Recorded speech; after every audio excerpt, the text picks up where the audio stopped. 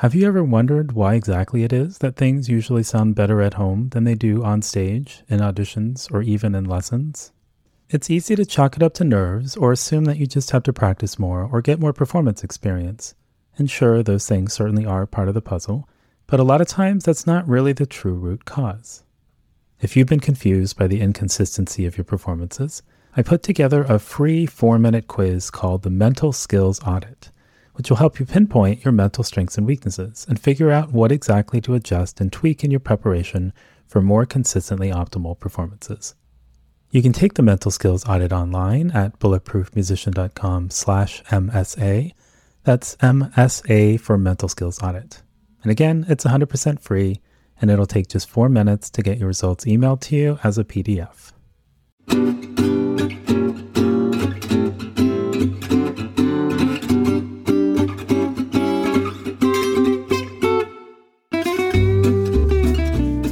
This is Noah Kageyama, and you're listening to the Bulletproof Musician podcast. Every Sunday morning, we'll take a look at a new research-based tip or technique to help you practice more effectively or perform better under pressure. And on the first Sunday of every month, I'll have a guest from the music, sport, or research world who will share their insights on how we can all be a little more awesome in the practice room and on stage. Naps were pretty much a way of life for me in college. Whether it was a 3-hour nap between an early morning class and lunch, or nodding off unintentionally while studying in the library, sleep was naturally interspersed into my daily schedule.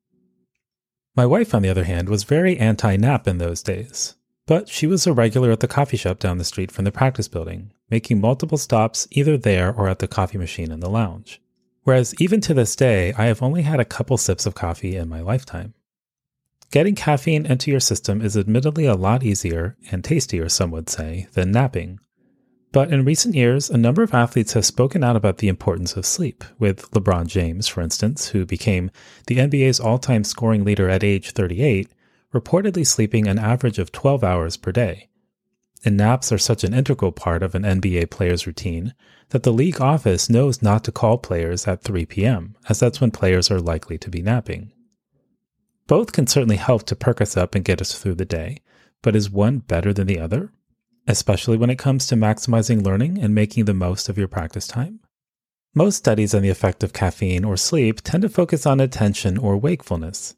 This can yield helpful information when it comes to safety in the workplace or when driving, but it doesn't shed much light on more cognitively demanding processes, like learning your part to a new piece before rehearsal in the morning.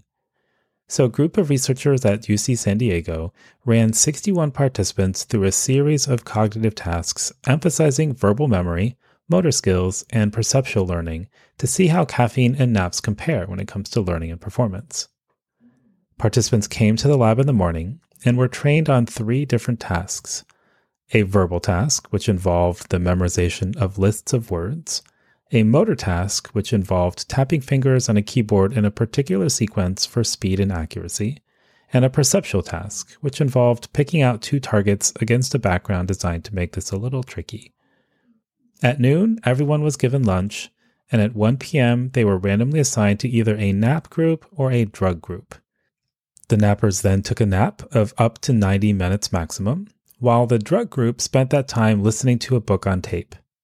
At 3 p.m., the nappers were awake, and half the drug folks were given a 200 milligram caffeine pill, which is roughly the amount of caffeine in an 8-ounce short-size coffee at Starbucks, while the other half of the drug group received a placebo. And then at 4 p.m., everyone was tested on all 3 tasks. So how'd they do? Well, when it came to wakefulness, caffeine was the winner, as the caffeine group reported feeling more alert right before their tests than either the nap or placebo groups. However, when it came to performance, increased alertness did not translate into better scores. For instance, the nappers outperformed their caffeinated counterparts on the verbal memory task. And when it came to the motor learning task, it's almost like caffeine impaired the caffeine group's learning. Because while the non-caffeinated participants, even the placebo group, improved their performance pretty significantly from the morning session to the afternoon session, the caffeine group's performance stayed pretty much the same and didn't improve much at all from morning to afternoon. So what are we to make of all this? Well, at the end of the day, it seems that caffeine can be an effective way of staying alert and awake. but it might be less effective for enhancing the learning and performance of more complex, cognitively demanding tasks.